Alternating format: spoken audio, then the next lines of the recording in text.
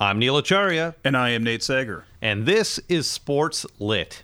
So far, over the first 3 seasons of this show, podcast I should call it, we have stayed current. And that is to say, we have conversed with authors about their new releases which come out during book season, which when it comes to sports in this country is in the fall to coincide with the beginning of hockey season, and it leads up to winter.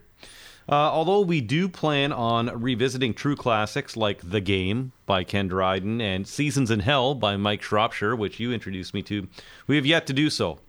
Usually we go with what's current. Today, I'm glad to say we have a chance to backtrack and in some way converse about an important and honorable man due to an updated release of his 22-year-old autobiography, which will be coming out in time to celebrate what would be his 100th birthday. The man I'm talking about is Herb Carnegie. But before we talk about him, Nate, I want to just kind of delve a little deeper into his story. Now, we all know Jackie Robinson. He's a famous baseball player who, of course, broke the color barrier. His NHL counterpart is Willie O'Ree, who some of us know about in Canada.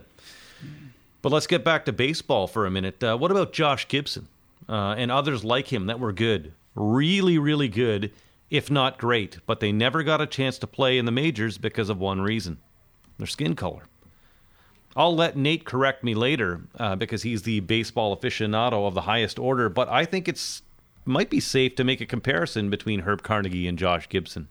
Herb Carnegie grew up in the Willowdale neighborhood of North Toronto, and he learned to play hockey on ponds there, and he got good. And eventually he made his way to the Quebec Senior Leagues, which were very high caliber at the time. This was the original 6 era.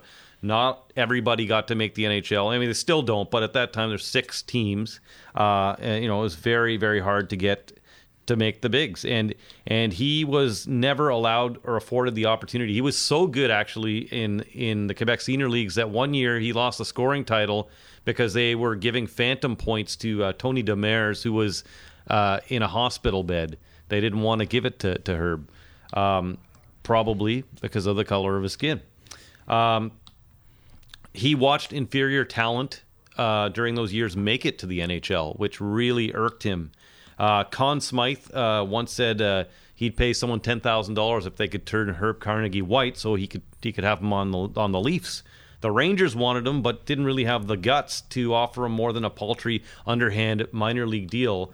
And Herb, who was very business savvy, as would be indicative later in his life, said hell no, and stayed with the money and supported his family by continuing to play in the Quebec Senior League. He was simply a fly in a pail of milk, as is the title of his 1997 autobiography. The slight never left him, and now the book is being re-released through ECW Press, and there's updated text in the latter half of the book. It runs 300 pages, so the last 100 pages is the words of his daughter Bernice, who will be joining us to discuss her father's legacy, which is profound. After retiring from playing semi-pro hockey at the age of 34, he started the Future Aces program, which lives to this day.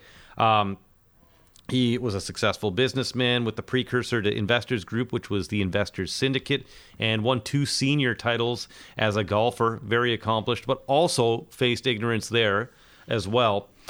His daughter faced many obstacles as well. She grew up through the civil rights era, and she's here, as we said, to talk about the updated portion of the book as well as her dad's important legacy. And we will have a conversation with her. Nate.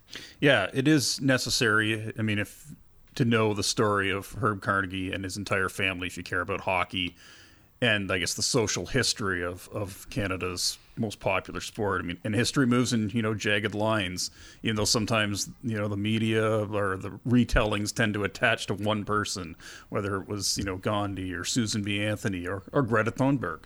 But what one appreciates from the way that Herb Carnegie told his life story and the way Bernice Carnegie's complemented it by sharing her road to self-actualization as the daughter of a famous man, is that you sort of find about his whole life. Like, what was it like growing up in Toronto in the 1920s and 1930s?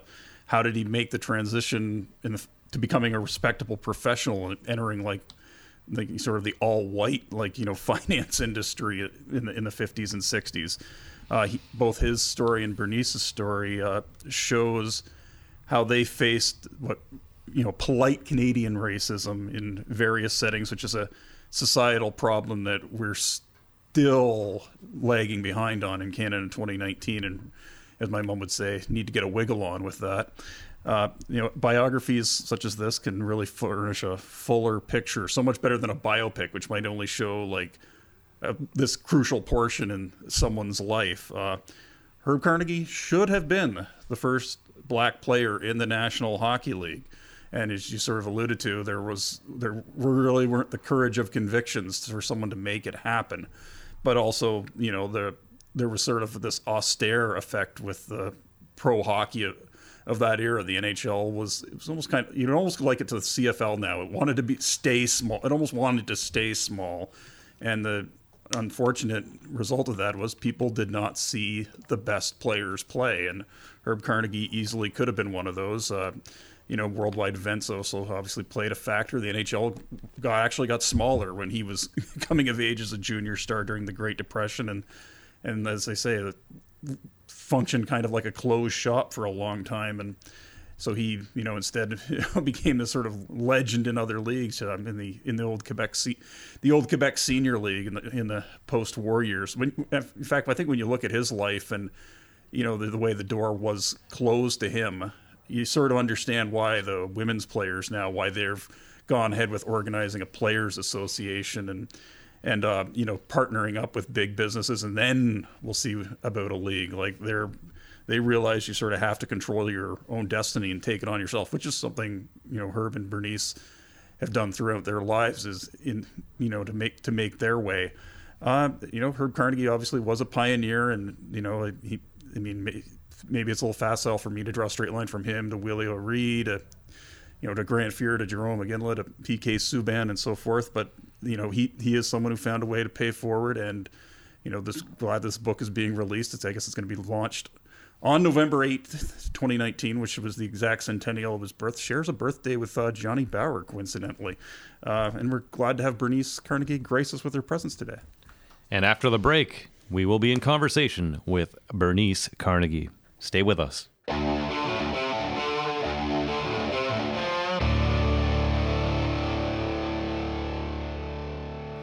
Bernice Carnegie, we're very glad to have you here today on Sports Lit. Well, I am delighted to be here. This is kind of amazing to have an opportunity to share my father's story with a whole new group of people. Well, we're excited. And so I want to ask, the first question I have is the opening line of the book sets the tone, if you ask me. And your dad doesn't shy away from naming names in this book, especially some people that wronged him early on. Do you think when he wrote this book back in 1997, it was a sense of liberation for him? It was difficult for him to write the book. He had been actually asked many times to do his story. And I think because there was a lot of hurt involved in it, that it took him a while to be able to figure out how he was going to make that work.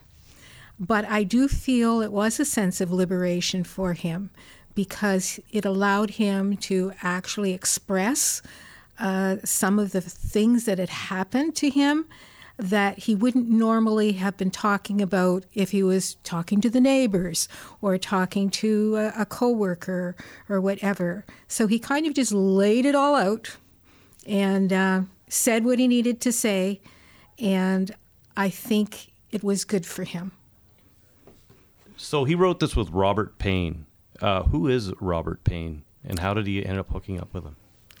Well, Robert Payne was, because I think he's retired now, was a broadcaster in Toronto and a columnist. He wrote for newspapers, and Robert was the catalyst to helping him get started. Although Robert didn't finish the book with him, he did get him on the route. So did Robert, was it a case of, like, a lot of times now you'll see, ex-player with a certain author, meaning they basically told their story and that author wrote it. Is that kind of how the dynamic worked? Did they go off somewhere and he just had a tape recorder out, or was your father just using him to finesse the script and he was writing it? Do you remember how that worked? I believe, because I wasn't actually in the sessions, that initially Robert did the writing, at least for the first 4 chapters, and then would come back to my father and actually, okay, this is what I've laid out. And then it got to be that my father did the writing. Robert wasn't part of the initiative anymore, and I have boxes of information of which my father wrote his story. And my younger sister, Rochelle, did a lot of the typing at the time, and some of the people that my father worked with at Investors Group also helped type those notes and helped him formulate it. So it was kind of amazing for me to actually think of my father as a writer, because I'd never thought of him like that before. He was the sports person and he was a personality in the community and all of that. And then to read his book and to think that he was able to share his story in such a conversational way that was easy to read. And I'm so grateful now, because for me, what it does is it gives me the opportunity to go back and look at what he wrote and actually understand what he was thinking as different parts of his life unfolded. And a lot of times we don't have that opportunity. We don't ask our parents the questions that we want to ask until they're gone. And we go like, why didn't I, because I really wanted to know about, your relationship, or I really, with mom, or I really want, my father put it in a book. And it was the greatest gift that he could give. And why is it sort of timely to bring your father's story and your family story back into the limelight now in the fall of 2019? My father's story never goes out of sync with what's happening in the world. Unfortunately, we always have problems and challenges, and racism was brought up in the book many, many times. But we are still dealing with racism. And in some ways, I find it worse than when I was a kid, because we have more people. The majority, I'll call it the majority, the people in power see a threat when they see more people that don't look like them, or they don't understand those people that don't look like them. So there's more stuff happening. I know when I was a kid, I was the only black student in my classes all the way through school until I went to college. And that's the way it was for my parents. Well, one little black girl is not a threat.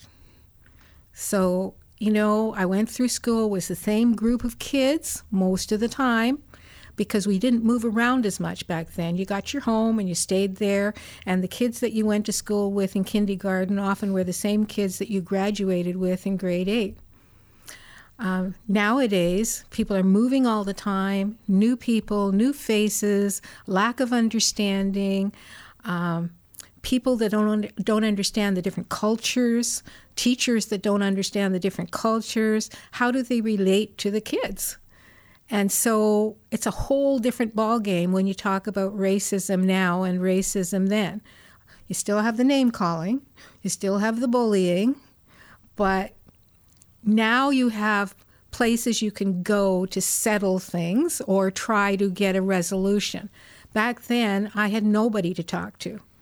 The only people I could talk to were my brother and sister, and I didn't very often do that, right? They had their own set of stuff going on. So you didn't have a place to go to vent, and I internalized. I used to cry a lot. And so that's kind of the latter half of this book is your voice. Mm-hmm. And so I was going to ask you about this later, but since we're on it, instead of jumping around, let's just go right to it then. The latter half of this book is your story. It's also, this book came out, I say you know a lot, but the listeners don't. The book came out in 1997. Your father passed away in 2012, so it fills in that gap. And so the last 100 pages is kind of that gap being filled in, and also your experience. And so perhaps maybe in the time we're in, the climate we're in, sharing this, as you say, was important, and you had an opportunity to do it close to his 100th birthday. Is that kind of the genesis of how all of this came out? You could, kind of put it into new perspective? Well, when we were doing the book, we were trying to figure out what is a good time to release it. And of course, it's about a Black family, so it could have been released during Black History Month. It could have been released, on his death, or whatever. But we chose his birthday because we feel there's a big significance in understanding that this story is a story that just never quits. So it's not relegated to one part of the year, but it was his birth. Right. And this is an opportunity to share the story in a different way. There's a lot of interesting parts. I didn't know what to expect in the last half of the book. I knew, I read Herb's story. I didn't really know Herb's story, but I read that, and then I didn't know what to expect from your part. And I found it very, very profound and a lot of interesting, very interesting and deep things there. But the one thing that I really liked was kind of how you used the title of the book, A Fly in the Pail of Milk, and then associated with different instances in your life and your family's life. Was that something that was always going on in your head, or when you were presented with, hey, we're going to do this book, and this is something I want to do, where relate this to my father? At first, it wasn't my idea to do the book. Okay. I should tell you. You can explain that. Please explain that part to us too, please. It wasn't my idea. There was a young man by the name of Kwame Mason, and he had called me and said he was doing a documentary on Black hockey players, and he wanted to know whether my father would participate. And I said to him, I'm sure he would love to participate, but he's in his later years right now, and I don't know. You need to get to him sooner than later, is what I told him. And so he booked an appointment very quickly, and we ended up doing the video, or the interview, and 10 days later my father died. That was in 2012. Yes. 10 days later he died. So Kwame was the last person to actually interview my father. And he said to me, Kwame said to me, you should really write a book. And I said, oh, people have been telling me that forever and a day. My father's story is a good story, but they said, you have a good story too. You should really write a book. And I said, oh, well. So anyway, as a result of that, I started writing. And I wrote for several months, and I wrote every day, wrote all these amazing stories. And I would read them to my kids, and they're going, wow, Mom, this is good stuff. This is good stuff. You know what? It's not just because it's about me, as my daughter would say, but I just want to hear more. This is so, so great. And then I got sidetracked. Off I went, and, something else happened, and I stopped writing. And the stories sat on my computer. Well, a couple of years after that, Kwame came back and he said to me, Bernice, I have a connection with a publishing company, or someone in a publishing company. And I think, yes, ECW Press, I think we should, would you go and talk to them? And I said, okay, kind of flippantly, yeah, this is kind of nice for an old lady. Let me do something different in my life. So off I go, and we talked with Michael Holmes. And in a half an hour, he had agreed that this is a good story to my father's book, which he had read already. Right. And as a matter of fact, he said, I even have given copies away to other people. That's how much I liked it. Oh, great. So then to add the combination of how my father's mentorship affected my life was clearly a nice little segue to how we stand on other people's shoulders. And so I took it seriously. They offered me a contract, and I said, okay, well, let me see what I can do here. But I didn't use any of the writing that I had written before. Okay, so you went back to ground zero and just... Well, yes, because when we finally figured out what is the purpose of the book, it didn't work. It didn't work. What I'd written before didn't work, although they were all great stories for another time. Another book, perhaps. Yes, I had to rethink how my life was so connected to my father's and what he did to make a difference in my life. So it was Kwame. He got me started the first time. He got me involved the second time.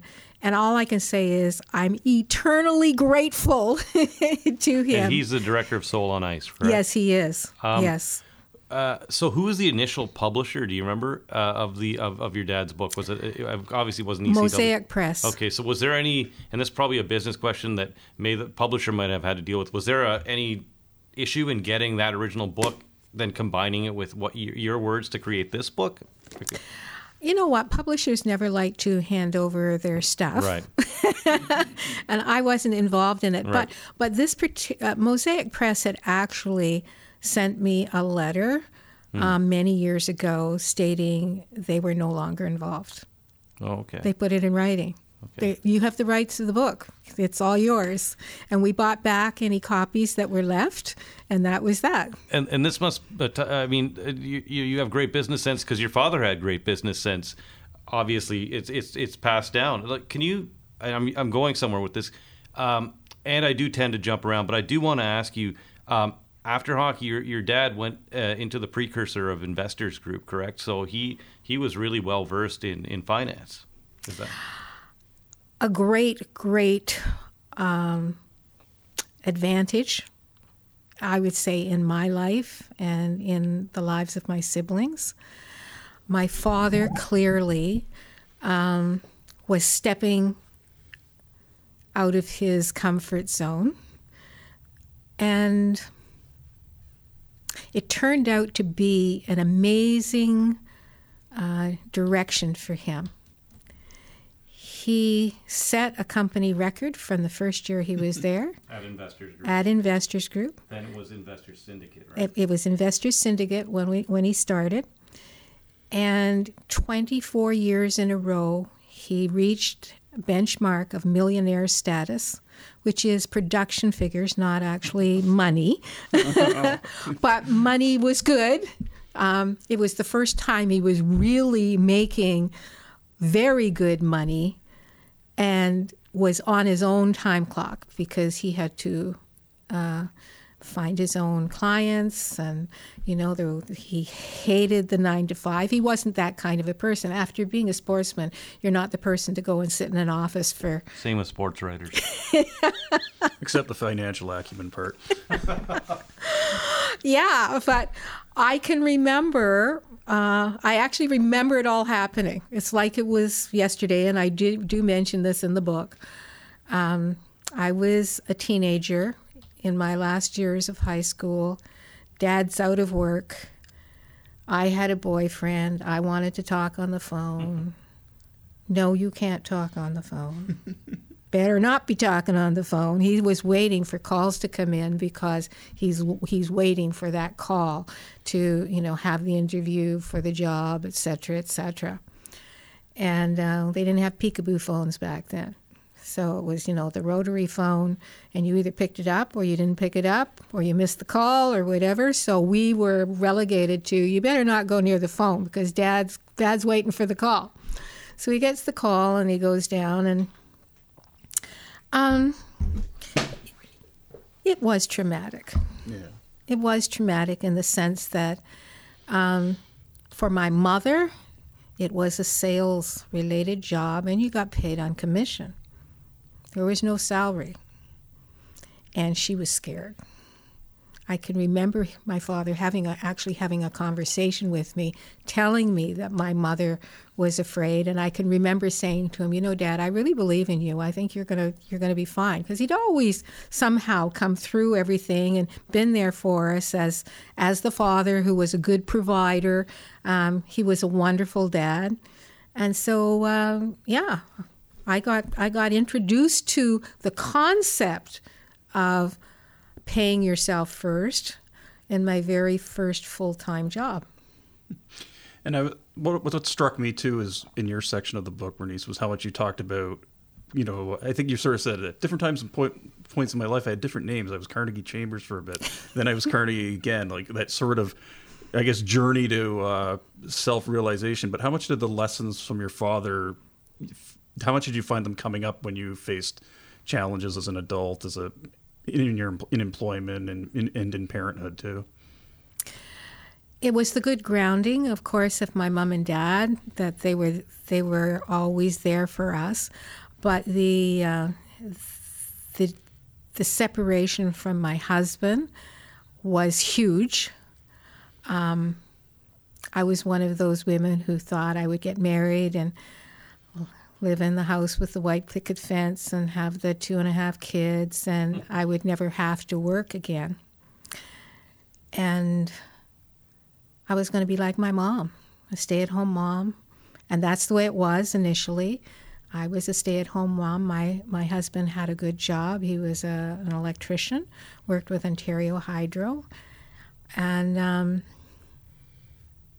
then, you know what? You never know what's going to happen.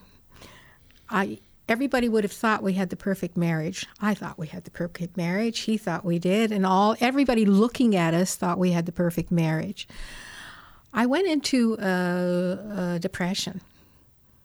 And I couldn't really figure out why I would have a depression when I have I'm on a 10-acre parcel with a beautiful custom-built home that my husband built for us. And I had 3 amazing kids, and he was a nice man.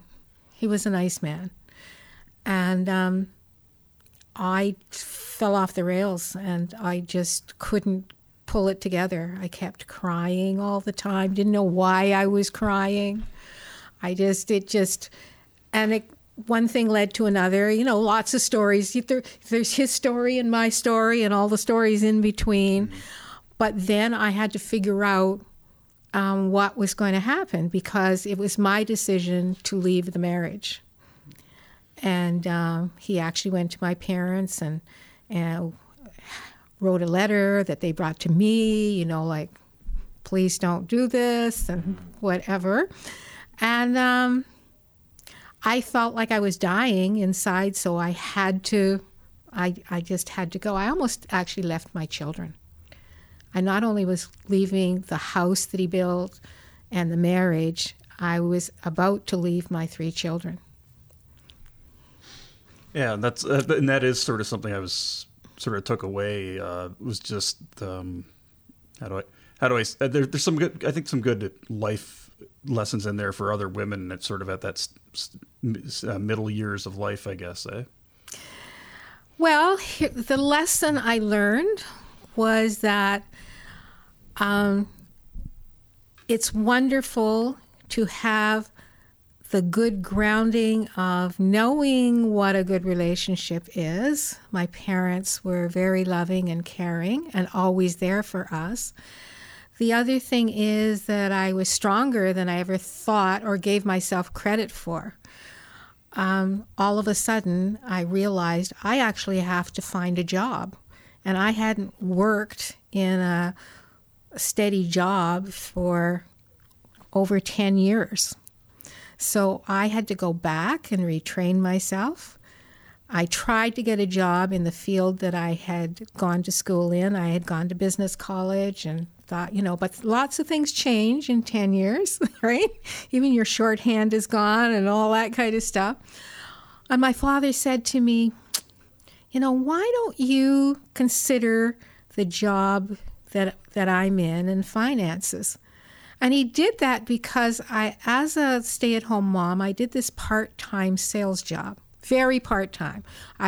My goal was to go out twice a week for a few hours, and it was kind of like Tupperware, but it was Coppercraft, and it was copper products. And I would go to people's houses, and I'd set up this beautiful display, and I'd have so much fun with it because I really didn't have to make the money. So I'm having fun, and I would color coordinate, the candles with my outfits and whatever, and I was so good at being consistent. I won trips all over the world. I ended up in Europe, in France and Italy and Germany, Switzerland, Hawaii, cruises. I actually won over 100 sales award, being this sweet little wife who goes and does this little part-time whatever, right? And my husband used to get to travel with me on those trips. So my father knew I had the ability to actually communicate with people, which is what you need in the kind of job that he was doing, to explain how do you have money. And I was the only female when I got hired. By Investors. By Investors Group. Only female in that office for 3 years. And I'm thinking I might have been, like, he was the first black consultant to be hired. I'm thinking I might have been the first black female consultant. I don't know that for sure, but there were so few female consultants at the time. I'm thinking I was there. I never saw any others. Let's put it that way. Do you think that, first of all, can you just give us a context of what time period we're looking at here? Like what decade, where, if you don't mind? Okay. I was in my mid-30s. So in the mid-70s then, basically. Mm-hmm. You probably shouldn't have said that. That's okay. I was in my mid-30s. And, it was a time when finances were handled by men, right, and all the men wore pinstripe suits and whatever. And I looked like a little kid because I've always looked 10 or 15 years younger than I am. So I wondered whether anybody would even take me seriously. But what I started to do was go and speak at women's groups and whatnot. And when I opened my voice, when I opened my mouth, I sounded like I knew what I was talking about. And one thing that I was able to do that the men didn't seem to do was to speak in a language that people could understand. Right. Just down to earth, you want, okay, what do you want to do with your life? What are your goals in the next little while? Okay, so, do you have any money? No. I worked with a lot of young people who had no money. And the most wonderful thing for me was I helped them to get to a place in their life where they were buying houses and having kids. So before you were a published partial author or author, you were in finance. You've also headed up your dad's foundation or the foundation. We'll talk about that in a second. But I will ask you, first of all, do you think your father knew what was going on? This is the 70s. Do you think his experience allowed him to, obviously you're his daughter, but to bring a woman into the fold, do you think he kind of knew what he went through earlier on where people were not giving him a chance and saying, hey, listen, here's a chance. I can bring my daughter in to a male world and she can succeed? I don't even think he thought of that. Okay. What I think he thought is that he had a lot of confidence in what I'd already accomplished doing this little part-time sales job. And he believed that I could translate those skills into the financial field. So we had desks side by side, Carnegie and Carnegie Chambers. And back then, the offices were a little smaller. So we'd have meetings in the boardroom. And when that happened, all the men would stand up and offer me a chair. And I know it was out of respect for my father because my father was super at the job. And I never got there. I never got to be a superstar in that job the way I was a superstar in the other job. But what it did do for me is it allowed me to make enough money that I could maintain a house, and my kids were very involved in community and sports, and they traveled, and they always were able to, do whatever they needed to do. And so when I listen to them now, my eldest son, who is just going on 51, I'm telling you, he's 51. He's often said to me, Mom, I didn't even have a clue that there could be any problem with money. He said, you always did what you needed to do. We always had a beautiful home. I always got to play my soccer and my hockey and my whatever. And it wasn't like that, how there's this terminology, the single mother. And the single mother is poor, and the single mother can't cope, and the single mother has trouble with her kids, and all of that kind of thing. Well, I beat the odds. This is a perfect time then to segue a little bit backwards now. We're going to go even further back, and I'm going to hand the mic over to Nate, and he's going to ask you a little bit more about your father and direct relation to hockey. Okay. Yeah, so what struck me, I love the sections when he's talking about playing in the Quebec Senior League in like the 1940s. But in those days, like, arenas were smaller, fans weren't behind, 8-foot high glass, and you didn't have ear-splitting rock music drowning out all conversation in the arena during every stoppage. And as Herb wrote, sometimes he heard people say things about him and his brother Ozzie and Manny McIntyre, who broke color lines in baseball and hockey in the 1940s. What would you hope people learn about what that was like for your father and how he had to overcome it and the memories that he would have had of that, like how that all factored into his life and how he overcame it? Well, mostly my father remembers his hockey as a wonderful time in his life, because he says that the teammates that he played with were kind, were respectful, respected the talent that he brought to it. Mm-hmm. So, yes, it was more the fans that had a problem. Mm-hmm. And I think he was conditioned from very early, where his coach, when he was a young teenager, when he was faced with being called racist names, his coach actually said, Herbie, the way to answer that is put the red light on.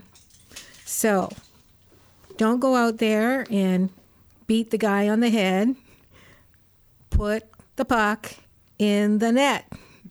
Right. Put the puck in the net, and put the puck in the net. So my father... Which he did. Yes. A lot. Yes.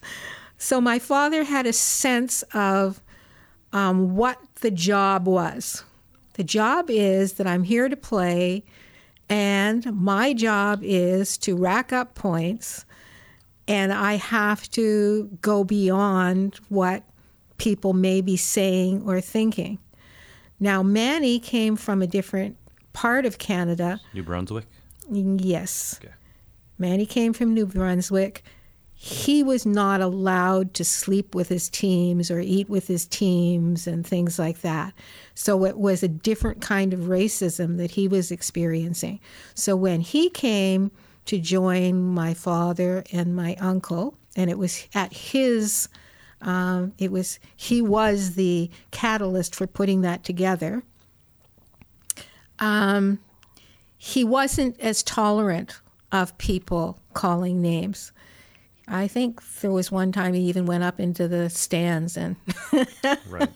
pummeled somebody because, he wasn't prepared to take that on. He had had enough of it.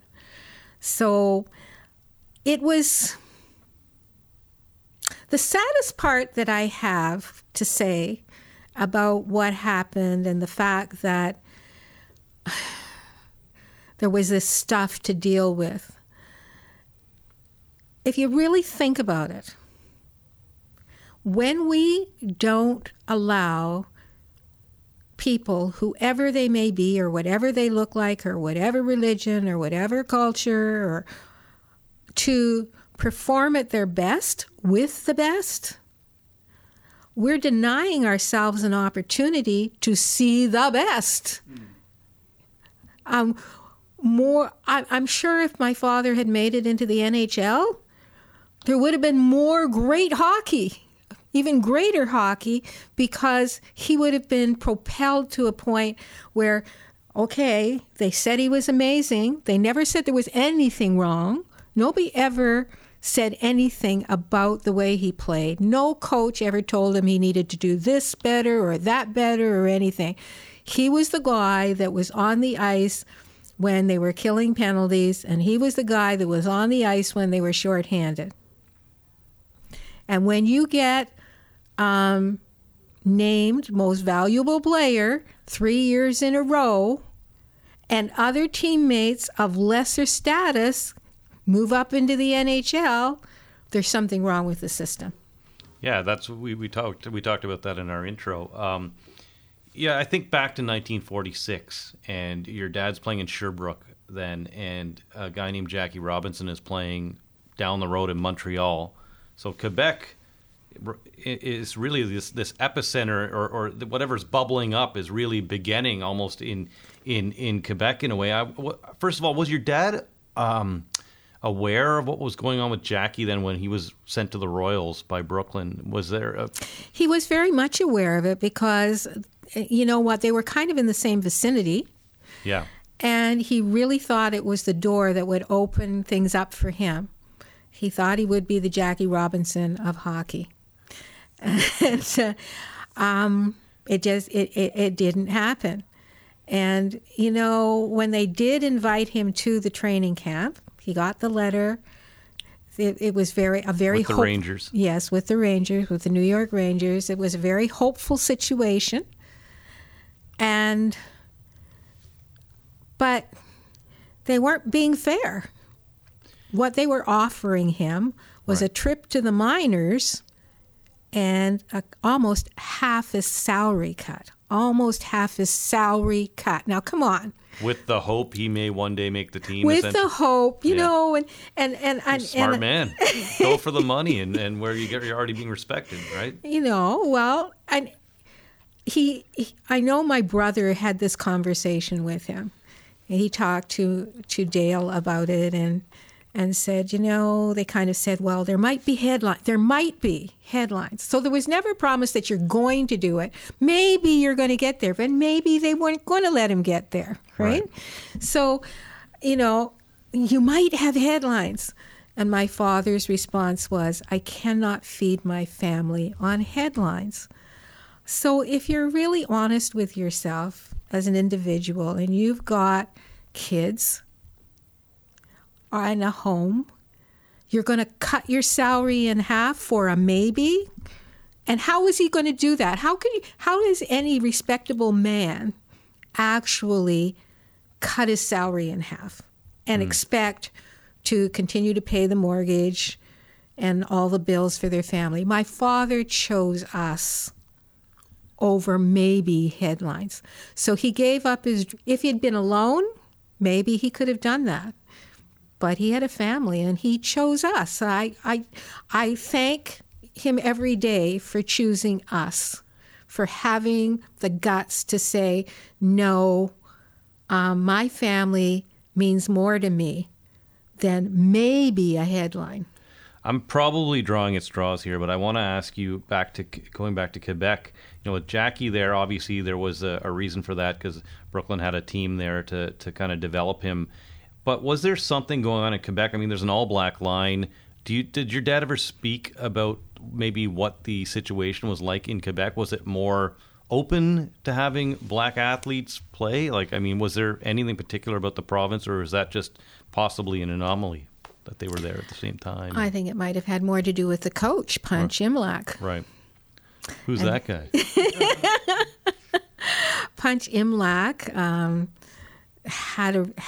had known my father before, and he apparently he was tough, but he was fair. And even when my father went off the rails and went AWOL one time, homesick. He was homesick. He was homesick. People go AWOL for. I mean, we can't just leave that out there. These days that could be anything. But he was homesick. He was homesick, and he needed to see my mom, and he needed to see us, and so he disappeared, and then got slapped on the wrist afterwards. But Punch took him back. So you think Punch may have been ahead of his time in some ways, or he just saw talent and said, "Let's use this," whereas other people were not thinking in that way. Well, of course, the Black Line started before Punch. Okay. Right. But it's unfortunate because I have all of these amazing articles. More than 3,000 articles have been written about my dad, and I have a lot of the old ones, right? And, it said they packed the house with fans. You would think that the money would have played a role in wanting to keep them together and wanting, and paying them more and putting them in the NHL. But in this particular case, money didn't win out. Racism did. I have two quick follow-ups on this because we have a lot to get in. So, and staying with Quebec, basically, the first thing I want to ask you is Jean Beliveau. That's all I have to say, Jean Beliveau. I mean, for the people that are listening to this podcast that don't know who he is, I mean, look him up. He is a legend, a classy man, captain of the Montreal Canadiens, prolific in every way. He wrote the foreword to this book. How and later in the book, it's explained how deep the connection is between your father and him. Explain the relationship between Jean Beliveau and your father, maybe how they met and how they got so close. Well, my father was older, and so Jean Beliveau actually has stated that my father was one of his heroes and mentors. And so when he came onto the Quebec team... The Aces. Yes, Quebec Aces. My father refers to a moment where Jean Beliveau was not performing, and he went to the coach and said, why isn't he? And the coach said to him, he's afraid he doesn't want to outshine you guys because you've been around for a while. And my father said, well, tell him to get a moving. Don't be worrying about us. We'll worry about ourselves. Don't, because he didn't want, that's the kind of guy he was. He was so... Team first, gentleman. He was the ultimate sportsman. The word sportsmanship, not just sportsman. Right. And so, but my father was too. And so the two of them remained friends. And in their later years, occasionally we would, we would dial up so that Dad could speak to him and they could speak to each other and whatnot. They had a great respect for each other. Okay, so the second follow-up to that before I hand it over to Nate is, if Quebec were to get an NHL team, I mean, there's all kinds of talk, would you like to see something done for your father in that city in a some kind of commemoration by that team or in general? Lots of hypotheticals here, but...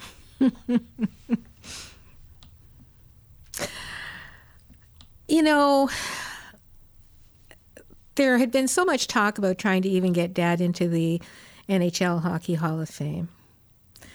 And I didn't really involve myself in it. And neither did my father. Other people worked on it and whatnot. And I got to a point where I said, do I really care? Do I really care that this happens? I'm now older, and I'm saying to myself, maybe I should care, because it's an opportunity for this generation of young people to know what went before, to know that there were people that looked like us who made a big contribution to the Canadian mosaic. It's not in our curriculum. I went back through 5 generations of our family, and not one of us had taken any Black Canadian history in our curriculum. So we're the visible people that are invisible.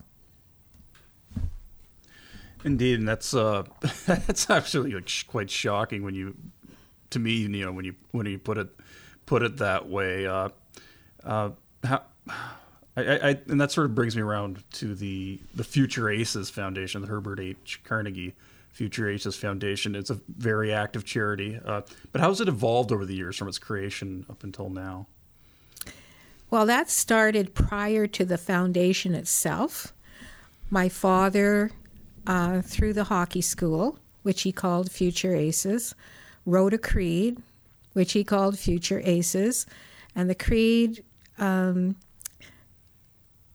is based on the word aces: attitude, cooperation, example, and sportsmanship, and a number of attributes in between. And it's amazing how the Future Aces Hockey School was one of the first of its kind that actually spoke to having values. And that was important to my father because there was a lack of fairness in his journey through life. And so he thought that if he could introduce that to young people, that maybe it would change the way things were. He couldn't make the changes exactly, but maybe other people would make the changes. So it jumped from the hockey school into education. It was a few years later that happened, but an educator came into the house and saw the creed hanging in our home and saying, "Oh my gosh, this would be good for schools." So actually my father was the forerunner to character education before character education became the password at the Ministry of Education about 10 or so years ago. So what year did he start this? He started Future Aces in 1955. It's still going? And he wrote the Future Aces Creed in 1956. So the word Future Aces became a living word that continued to permeate different parts of society through different initiatives. So the foundation itself, my father started going off after he finished the hockey school. He started going out into schools to share this value system that he had. And he would volunteer his time because, you know, he could do that. Oh, I don't have an appointment today, so I'll go to this school, I'll go to that school. And when I ended up having a desk right beside him at Investors Group, he said to me, "Well, I'm going to a school. Would you like to come?" And I thought, "Okay, Dad." So I trotted, and I watched him. I didn't do anything. I just watched my father interact with teachers and students and how they gravitated around him and how they appreciated that this value system taught us to care about each other, taught us to stand up for what was right and speak out against what is wrong. It taught us to have a better attitude about how we interacted with people. It taught us how we could cooperate and unify and be the kind of people that he really wanted Canada to be. So I caught on quick. And I say I got the bug.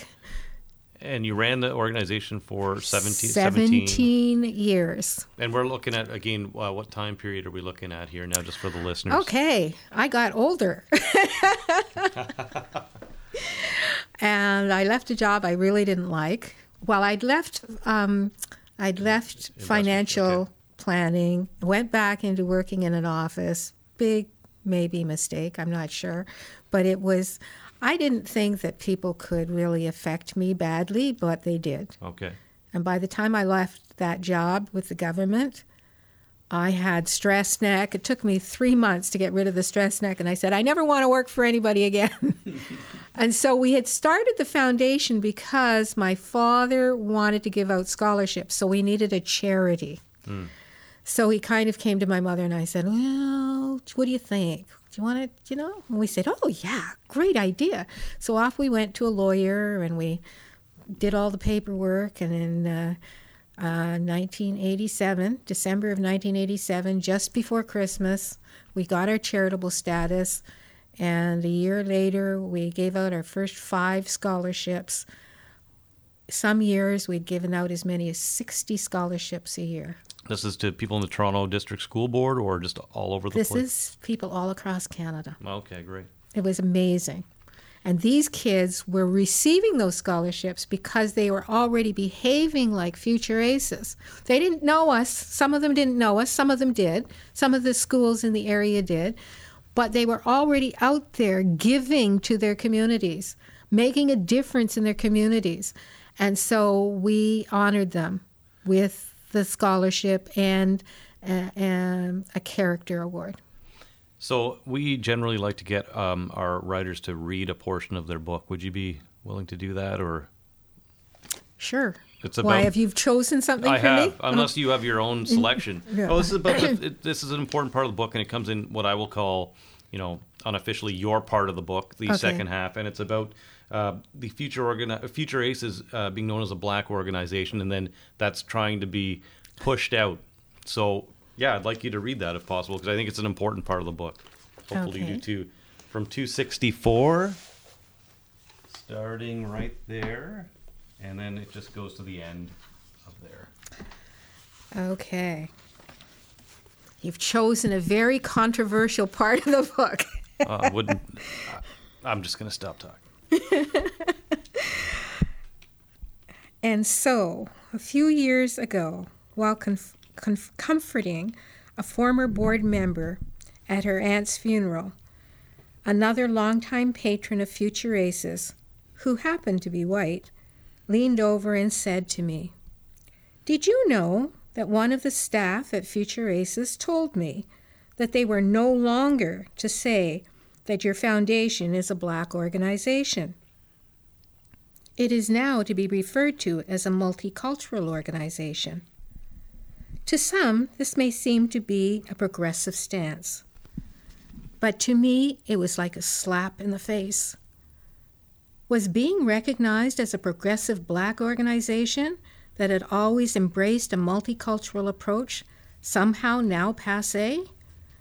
During the days of affirmative action, white corporations and organizations were hailed for including clauses in their recruiting materials that used such phrases as, "We welcome applicants from diverse backgrounds." Why then should a black organization like Future Aces not be applauded for making this stance from its inception? We were ahead of our time.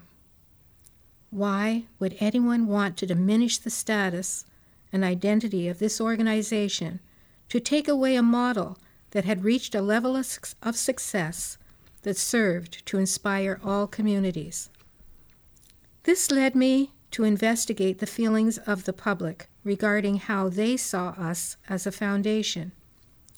Many held the position of the founders that yes, this was a black organization that had a leader in embracing multiculturalism on its board, with its staff, and through its initiatives. There were others who never even gave it a moment's thought. They just appreciated the wonderful work that was being done to reinforce character in all communities. For those who are altruistic, a blended society is the ultimate goal, and the hope is that eventually we will not distinguish between the races. My distant cousin Gwen Turner emailed me an interesting graphic of toasted breads showing a selection of various shades from light to almost burnt. It made me reflect that while I am from a family that is blended, I grew up identifying as a black woman, who in fact was the only black student in my classes for the first 18 years of my life. That bit of hearsay reminded me of my father's early life in hockey. I would take Carnegie tomorrow if I could turn him white. If we just turn the identity of this black organization into a multicultural one, then will we be better? I think not. It reminded me of my school days when our contributions were never included. It felt like someone was trying to make our contributions invisible again. As co-founder of our organization, I felt I needed to confront this kind of thinking. 3 board members, each of different cultures and races, saw things the way I did and responded with this comment. There has recently been a concerted move to change the essence of the foundation to a multicultural one. This disrespects our founders, as well as alters the very framework the foundation was built on. Unfortunately, this was said in their resignation letter. I had hoped they would stay to right the ship, and so I returned to the board hoping to continue to fight for the principles my family and I so believed in, but my concerns were met with resistance. I had always been proud of the 17 years I served as the executive director of our foundation.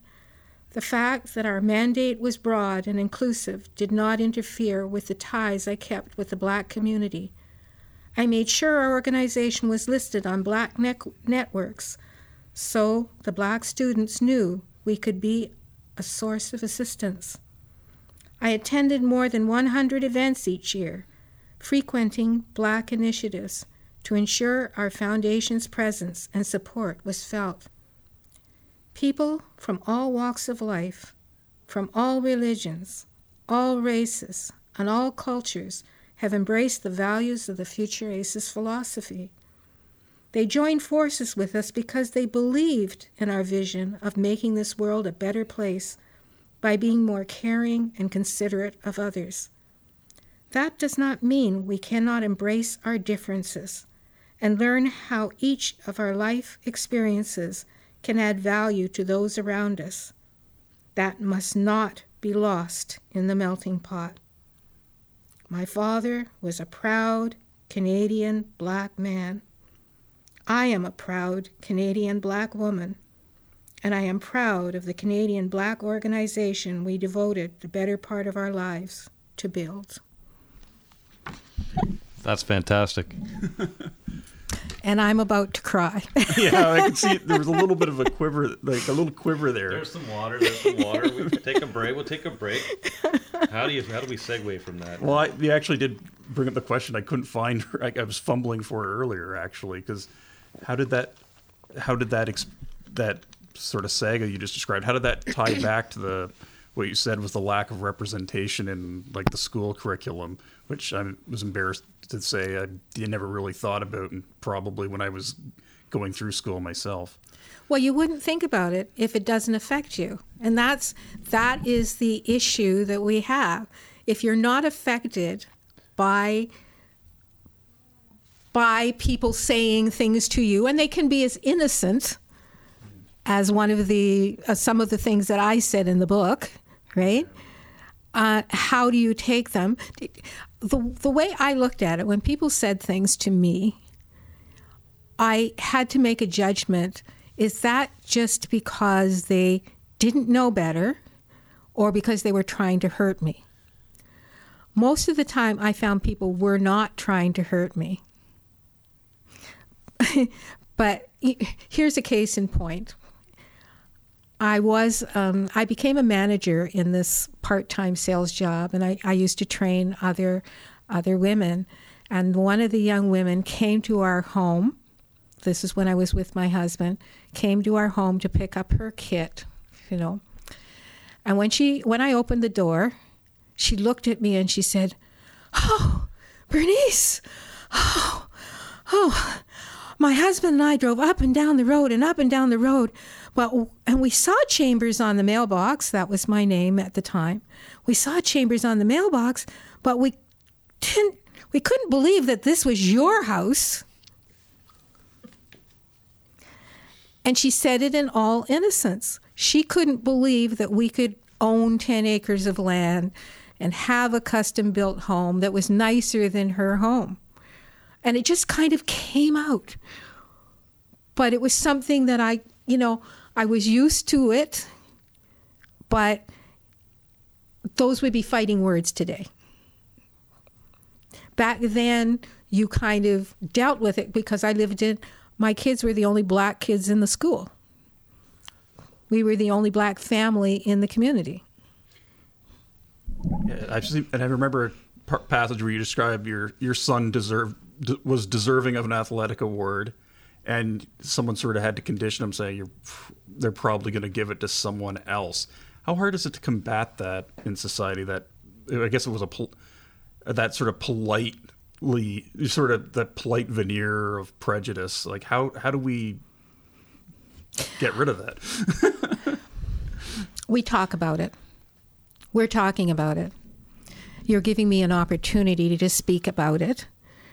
And of course, the newspapers are full of that right now. And we need to keep talking because until another person can empathize by understanding how it feels, you don't know. So you're on the other side of the coin. You had a whole different group of experiences. So Nate has his experiences, and Neil has his experiences. And your experiences, although they might be the same, they're not the same, right? But the one thing that I do know is that all parents usually want the same things for their kids. I live in an Asian community now. When I first moved there, it wasn't, but the Asian community has moved in around me. And I was looking out my window and saw a mom and dad, new neighbors to me that had just come from Hong Kong. And it was the first day of school, first couple of days of school. And I watched that mom come out and wave and kiss her kids goodbye. Exactly what I did with my kids. All everybody wants is to have the same opportunities. And why is that such a far stretch? Because here's the thing. We're accidents of birth. We're accidents from where we're born. It's an accident who our parents are. So why should one group of people or be intolerant of another group of people? You could have been that person that you're putting down. Why should we not treat people with the same respect that we want to have? And why is it that people have to take away from us what we've accomplished? So this is the problem with some of our young people right now, is that the system, the education system was created by white people. So they're going to put white history in it. I was appalled. I'm part of a wonderful group called Awaga, which is a group of Africans from Sierra Leone that support a school that was started by missionaries. And I was talking to one of the men who is from a comparable school and said, okay, so what do you know about your history? And he said, don't know anything about it. Because when the missionaries came in, everything was, we changed the language. We're going to change your name.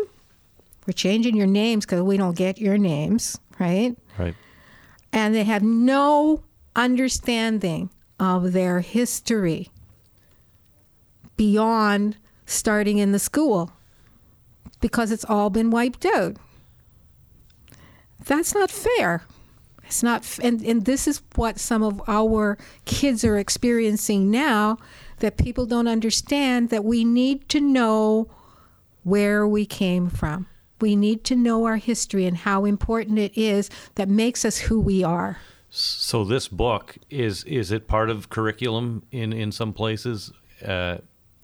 Well, initially when the book came out in 1997, Yeah. actually the North York School Board did a curriculum guideline for it. It went into Peel and York Region, and it was Scarborough, Etobicoke, Toronto, or whatever. I'm hoping that now that the book has been reprocessed. Yes. I don't even know whether that's a word. Re-released with updated words and text. Reboot. They're doing that with everything. now. 2.0. I'm doing a reboot. 2.0. Yeah, I'm doing a reboot with some other thoughts in it. I'm hoping that the school boards will take another look at it, because our Black kids need to know that there's a Black history, and that there is somebody, there are people out there, not just my father, there are many others. There are people out there that made contributions that are amazing. I think not just Black kids. I think everybody needs to know. Yes. Really.